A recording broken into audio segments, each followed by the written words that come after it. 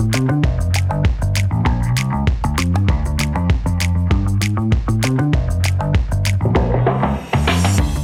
welcome to... Uh-oh. Welcome back to Catherine. Okay. Yes. Welcome to Thinking Like a Lawyer. I'm Joe Patrice. That's Catherine Rubino. Chris Williams is here, but understands that he's supposed to not necessarily cut people off because he's definitely more polite. Supposed to do what I'm doing. You may not like it, which I will grant, but I'm supposed to be doing this. This is like my mission. Yeah. Well, this is, of course, welcome back, Catherine, who I guess there was one emergency podcast in there, but is now back from leave. You know, I'm back. Yeah. Exciting. Welcome. Back again. Thank you. Yeah. Turns out I had a baby. Yes. How's all that going? Great. Super. She's adorable. She's magnificent and is asleep. So, you know, win for me. Seems like that's key to being adorable and magnificent is being asleep. So, well, all right. That's There we go. That really does count as small talk, I suppose. Like literally small. Oh, she is little. She is little, but she is 2 months old and has gained 3 pounds, which is a significant percentage of her weight considering she started at 6. So, we're happy with the size of the baby. Cool. Can't believe it's already been 2 months. Yeah, it's been 2 months. It's both incredibly fast and an incredibly slow time that has gone by. Well, all right. Well, what have you been up to, Chris? Well, I haven't seen you in 2 months. Yeah, I'm back in the United States. Woohoo! That's a thing. I'm happy to say my plant survived me not being here for 5 months. So wow. That's cool. But, you know, really, I'm just getting used to the prices of the U.S. It makes no sense how much everything costs here. It's like 3 to 4 times the amount for some groceries. Yeah.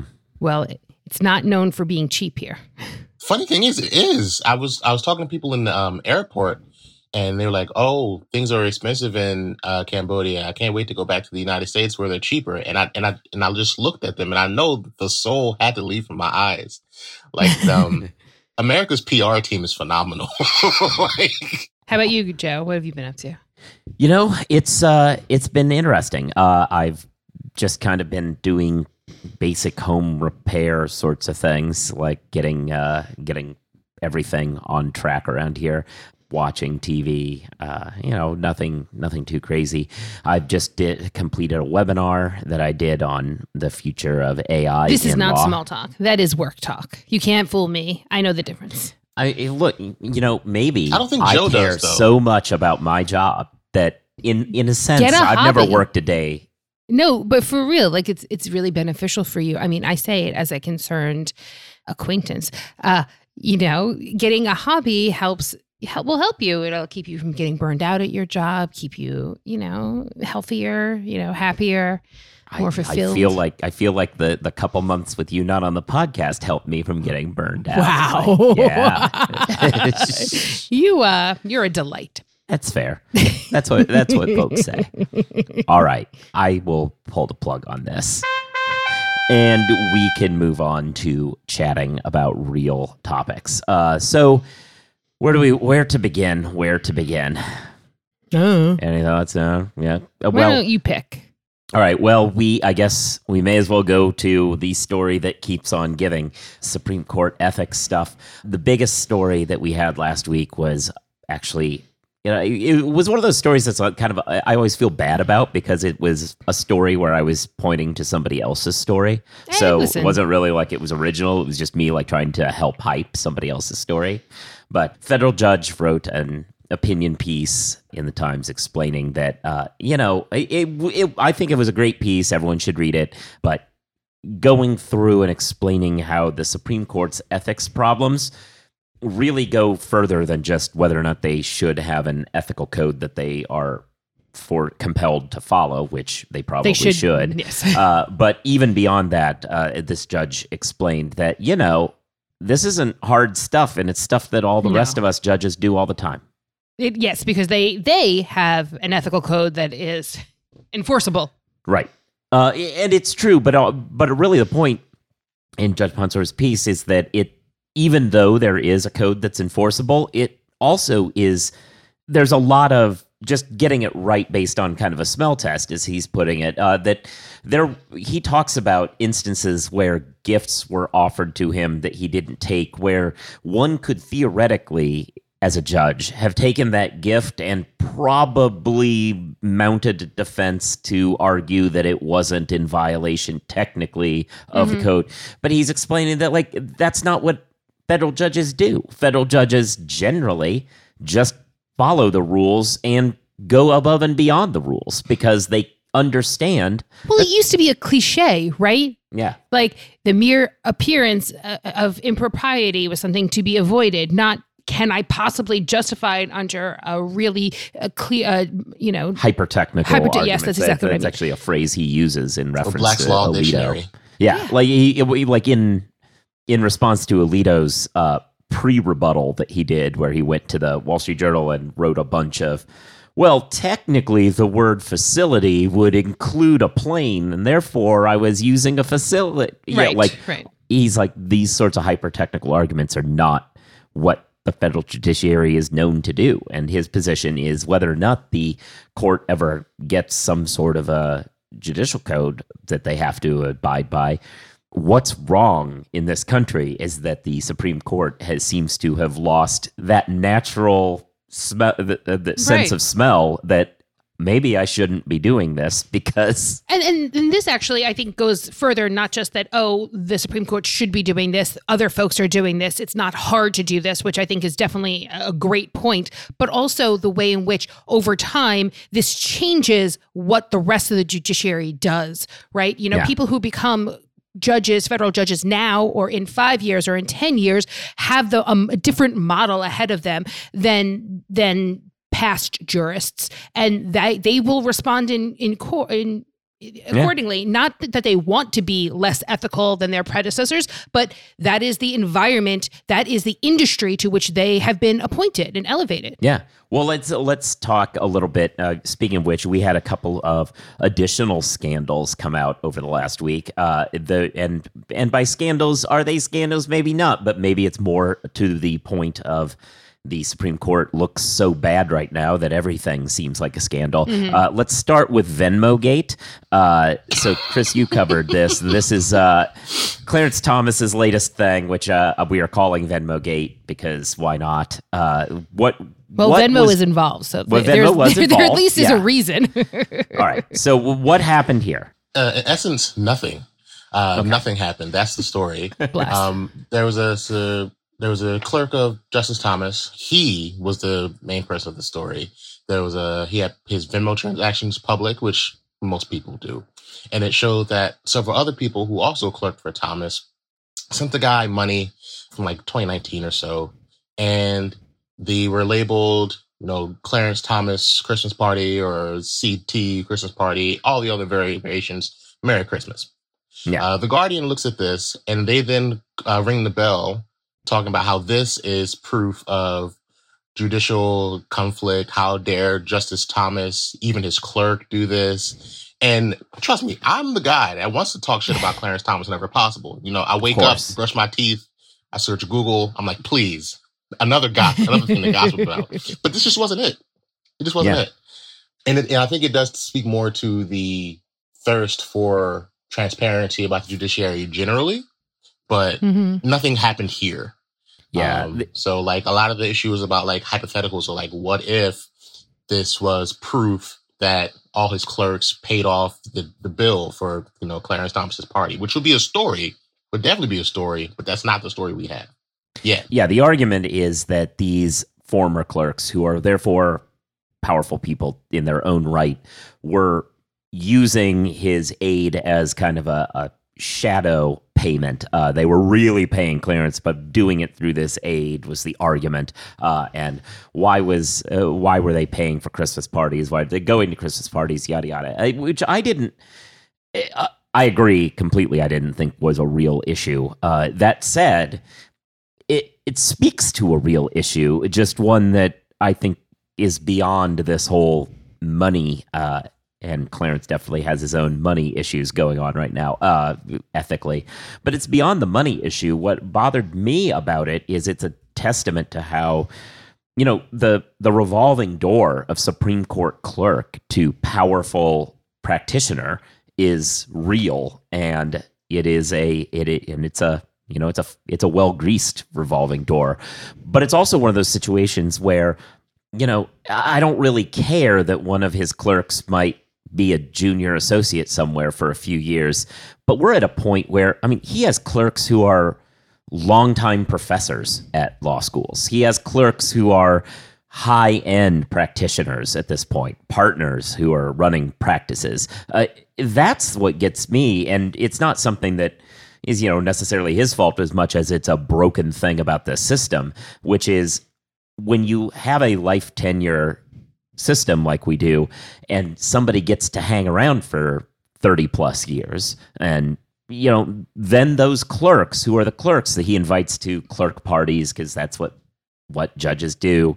When it's a bunch of junior people, that's not a big deal. But when you're actually hanging around for this long, then you're having parties all the time with incredibly powerful people who have business before the court. Mm-hmm. And that's where it crosses into being problematic and really highlighting the problem for me.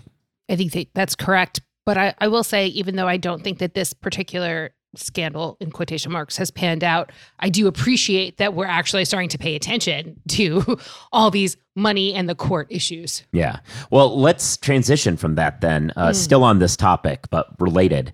So the other mini scandal that came out is, so we've had a slight percolating one that Justice Sonia Sotomayor does not, in multiple occasions, did not recuse herself from cases involving her book publisher, right? Which kind of has kicked around as a possible problem. But then it got added on top of that with a new issue, so let's walk through that. Right. The AP did a report on some of the work that Sonia Sotomayor's court staffers have done in relationship to her activities as an author, various book events that she's done, other sort of public speaking engagements that she's done that the staffers have been working on. And, what kind of work is our court staff folks doing in relationship to activities that she gets outside money for was kind of the underlying question.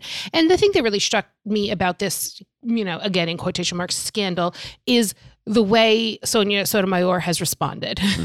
We are getting too used to these vague or combative kinds of responses to questions about ethics and about how people are making money and what's going on. We talked about the Alito response earlier in this conversation when, the scandal with Clarence Thomas and Harlan Crow first broke and continues to break. There's been only vague sorts of references and justifications for what happened. There's not really been sort of come to Jesus. This is what's going on kind of statement from the justice about it. But Sonia Sotomayor's response talks about the fact that her judicial code of ethics says that judges are supposed to engage with the public on legal and non-legal topics in order to sort of, build the public trust in the judiciary.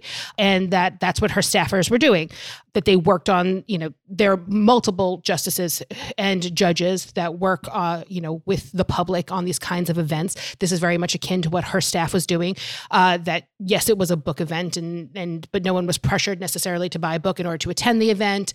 And, the point is, regardless of kind of the specifics of what the staffers were doing at any given moment, she's very clear about her justifications for what it was, what happened, why she believes it's okay. And I thought that was kind of a refreshing response to an inquiry as opposed to sort of the...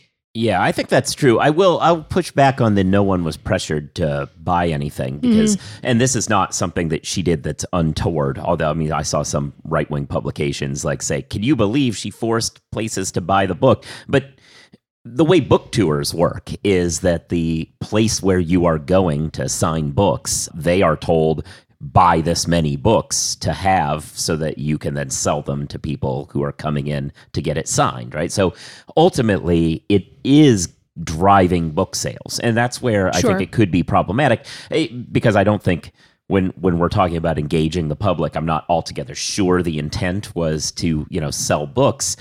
But yeah, I agree with you that, this is this is something that she's confronting head on and being like, oh, I kind of thought it was this. It doesn't seem, it's not nearly as squirrely as the argument, oh, I kind of thought that having all my vacations paid for was personal hospitality. Right. And right? again, these are also, it's also different in type because no one is saying that then she was adjudicating things in front of the court based on these books, these specific book sales, right? And as to whether or not she heard cases or should have heard cases regarding to her publisher, she has said that there's now been a change in the conflicts process that would prevent that from happening in the future. And it was inadvertent that she heard the cases in the first instance. So there's a recognition of a change in process that has occurred as a result of the inquiries, which I think is really, Well, yeah. Barnes and Noble being forced to buy some books for her to do, I'm just using them as an example. I'm not to them in particular, but a bookstore being forced to buy a bunch of books so that she could have a 5-minute talk and then sign things. Like, nobody's thinking that they were trying to curry favor by doing that. Like, say, I don't know, offering your private jet to fly somebody to a luxury resort for a week. Right. Like, I think it is different. And a lot of the programs that Sonia Sotomayor did were with schools where they would talk about her book in response. So like these schools would say, people have to buy the book in order to participate in the program, et cetera. Well, it really got to me as I saw some of the social media backlash over it. It really spoke to how folks, whether or not this is technically an ethics issue, fine, it may well be, and hopefully it will get addressed. But what really got me was the way in which it speaks to how these folks don't quite get why people are mad. They think people are mad because justices are making money. No one's mad because justices made money. They're mad because they're making money without undisclosed from people who are using it as an effort to curry favor with them. Like, it's the corruption part of it, not the actual making money part. Well, to that point, and this may not be pushed back, I think one of the things that you have to acknowledge with this is that the arguments aren't equally in good faith. Like, when let's say Clarence Thomas gets paid $500,000 for, showing up somewhere, it's like, what, friends can't give each other money? And then, a book deal happens, like, oh my God, she forgot $3. Like, it's the things that are happening are being trumped up. So it's hard. So, part of my heart is like, it's cute to see a good faith response, but I'm like, it's also being wasted on the people this response is meant to appease. All right.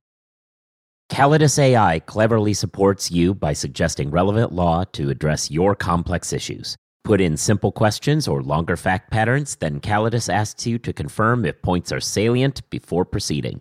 Use Calidus to check if you found all the key concepts, cases, and statutes. Calidus turns that into a high-quality, customer-ready document.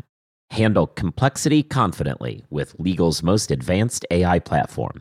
Get $90 off your first 2 months. Use promo code Joe at calidusai.com. That's CALLIDUSAI.com.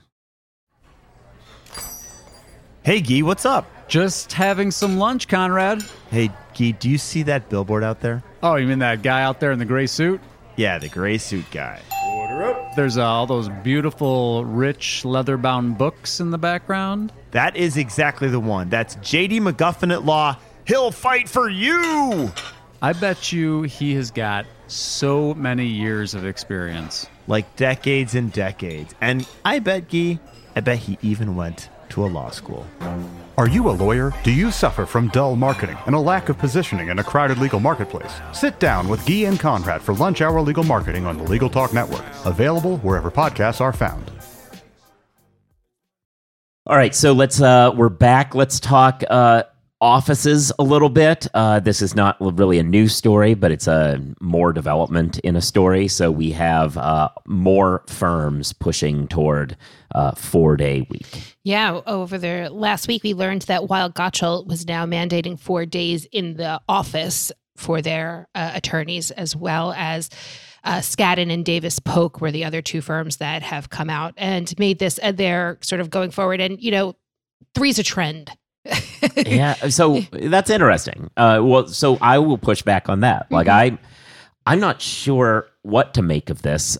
Certainly, you would think 3 would be driving something. But I also think about when a salary increase happens or a bonus comes out, you don't have the kind of gap in time that we're having between these firms making these announcements. Like people move rapidly, if not sometimes even on the same day.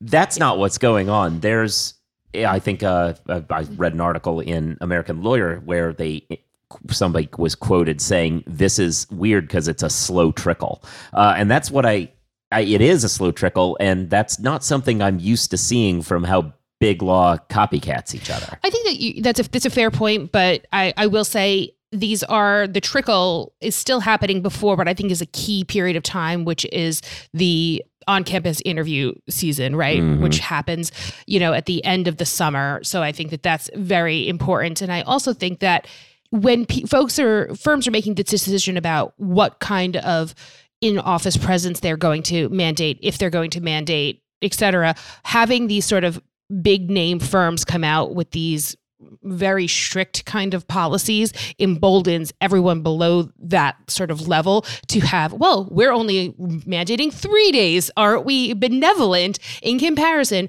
when, if Skadden wasn't doing this, they might have only felt empowered to mandate 2 days in the office, right? Mm-hmm. So even if not everyone is matching the same number of days as this kind of big three firms so far, I do think it still has an impact on the industry as a whole.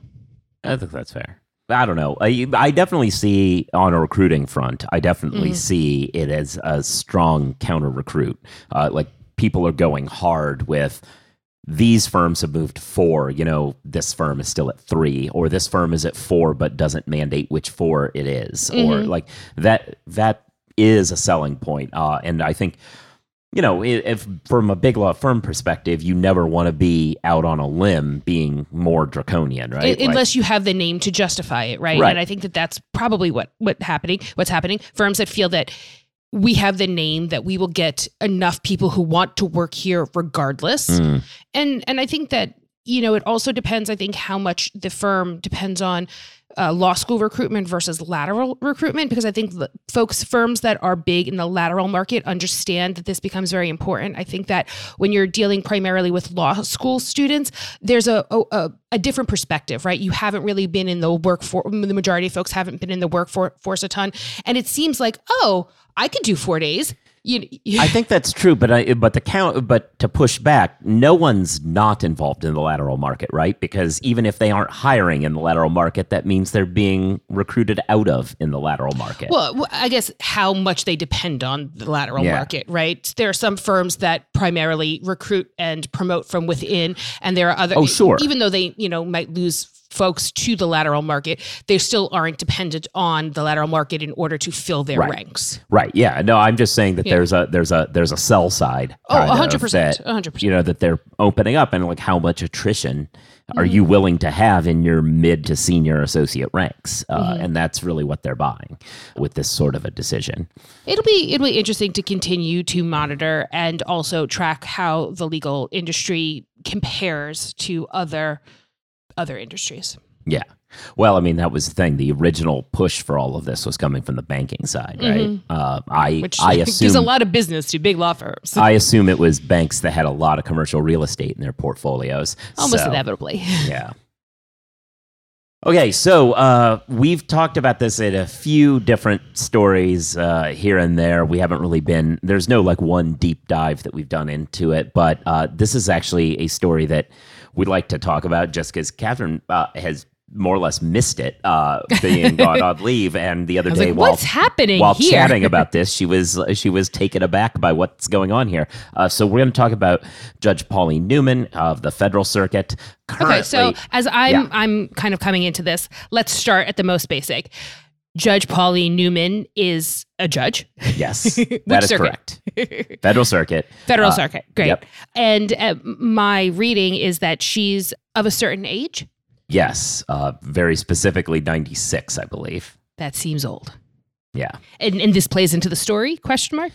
Yeah, so the chief judge has been pushing, apparently along with the support of a lot of the other judges on the circuit, has been pushing to get Judge Newman to leave, up to and including telling her she's not allowed to sit on panels anymore. Really kind of sketchy stuff. Judge Newman is not cool with any of this, and going so far as to conduct interviews with media outlets explaining how not cool she is with this.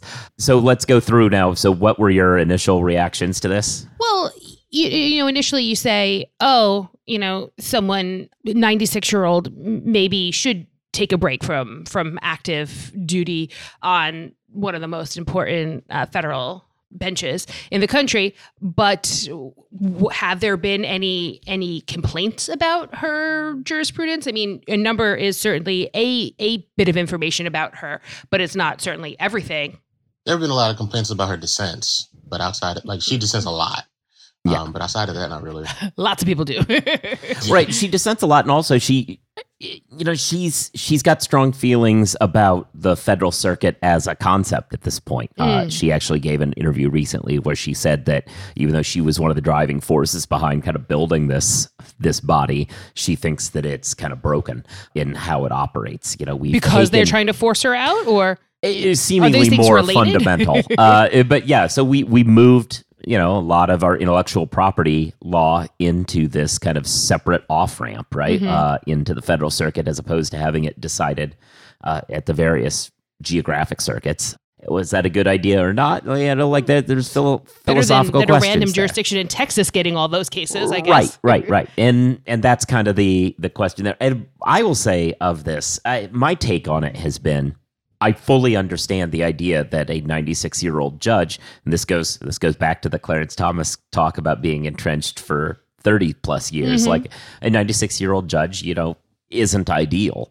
That said, if we're going to live in a world where we privilege life tenure, you absolutely cannot have a situation where the other judges on the court go, oh, we're not letting her hear cases anymore. I mean, she is a co-equal federal judge until the moment she chooses not to be. So leave her alone. Or she's been impeached. Or she's been impeached, right. Yeah, I mean, you know, I don't want to be a textualist necessarily, but when you say lifetime appointment, you can't change your mind just because we're living longer now. Yeah. Well, and you know, it increases the argument for some form of term limit, at least for term limit for active duty status. Like we have a senior status. It is a thing people can take. I think a world in which we forced all of our judges to take senior status after X number of years would be wonderful. It would open up the judiciary to new people and new voices. It would reduce the pressure that currently exists to have a bunch of children on the court. I mean, back to the Clarence Thomas discussion about how I said, I don't really care about junior people. The senior people are what's the problem. I mean, a person 1 year removed from clerking for Justice Thomas ended up on the federal bench because Donald Trump had reached the very bottom of eligible people who were MAGA-ish enough and young enough to be on the court for 50 years. Yeah. Yeah. So I think it would be much nicer if we had that sort of system. But until we do, you've got to live with this, is really my feeling on it. Yeah. It seems like we've got a system. You got to change the system if you don't like it. You can't just... Yeah. So a mediator has been appointed to hear this. Former judge is going to hear these complaints. You know, mediation is really a lot of hand-holding and negotiation. It's not necessarily binding in a lot of ways. We'll see how this works. I don't know. I feel like I'm very much on the camp of leave Pauline alone in the Britney voice. Who was that? It's like I can't even remember who the person who did that was, but yeah, I'm very much on that camp, at least until we change it. Some fan is very angry with you right now. They're like, how do you not know it's insert name here? I know. It's killing me. Anyway, well, so that's what's going on there. I mean, it's an interesting question, right? Like, what do we demand of the courts? And like, we had this situation at the Supreme Court at one point, and it got resolved mostly by luck that William Douglas actually left the bench, but he was very much, I'm gonna stay, and everyone else said, except you have dementia, and it became a problem that was threatened to become an impeachment situation, but ultimately did not. Here, I thought you were talking about RBG for a second.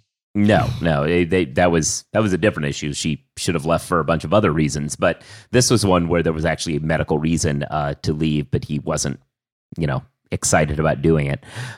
Here, though, look, everybody I follow, I don't really do a lot of this patent litigation stuff. I do know that patent professors and so on that I follow suggest that they have seen her speak recently and don't seem as though there's any issues. So it's not like a situation like Justice Douglas's seemingly. So yeah, it's going to continue to be an issue, but I definitely don't think your fellow judges get to put you to pasture. It does seem like that is a system that is ripe for abuse. Yeah, right. Yeah, could you imagine? You definitely shouldn't be able to make up health conditions. Yeah.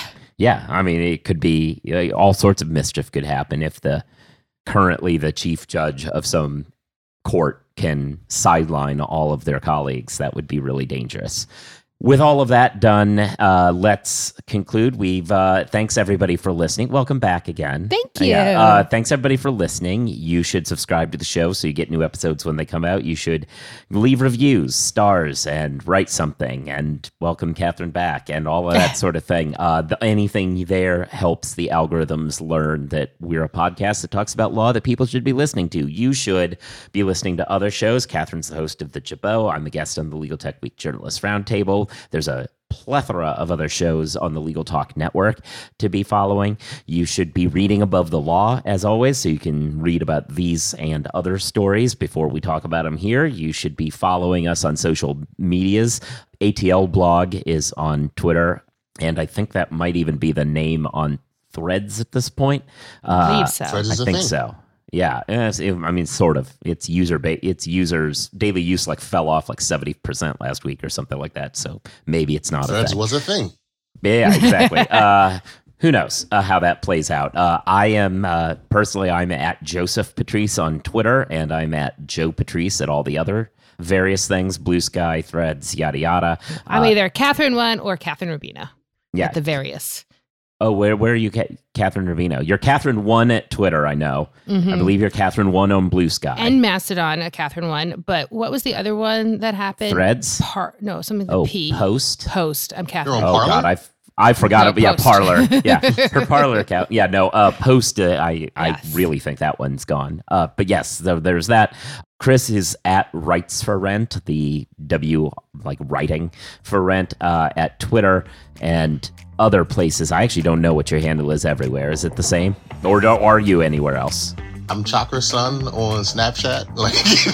That's about it. Fair enough. Okay. So then there's all that. And with all that said, thanks everybody. Bye.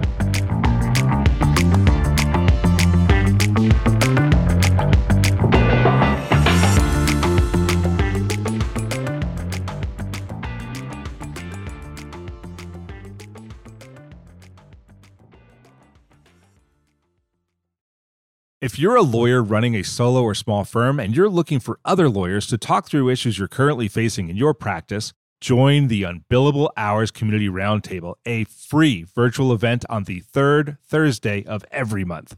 Lawyers from all over the country come together and meet with me, lawyer and law firm management consultant Christopher T. Anderson, to discuss best practices on topics such as marketing, client acquisition, hiring and firing, and time management. The conversation is free to join, but requires a simple reservation. The link to RSVP can be found on the Unbillable Hour page at LegalTalkNetwork.com. We'll see you there.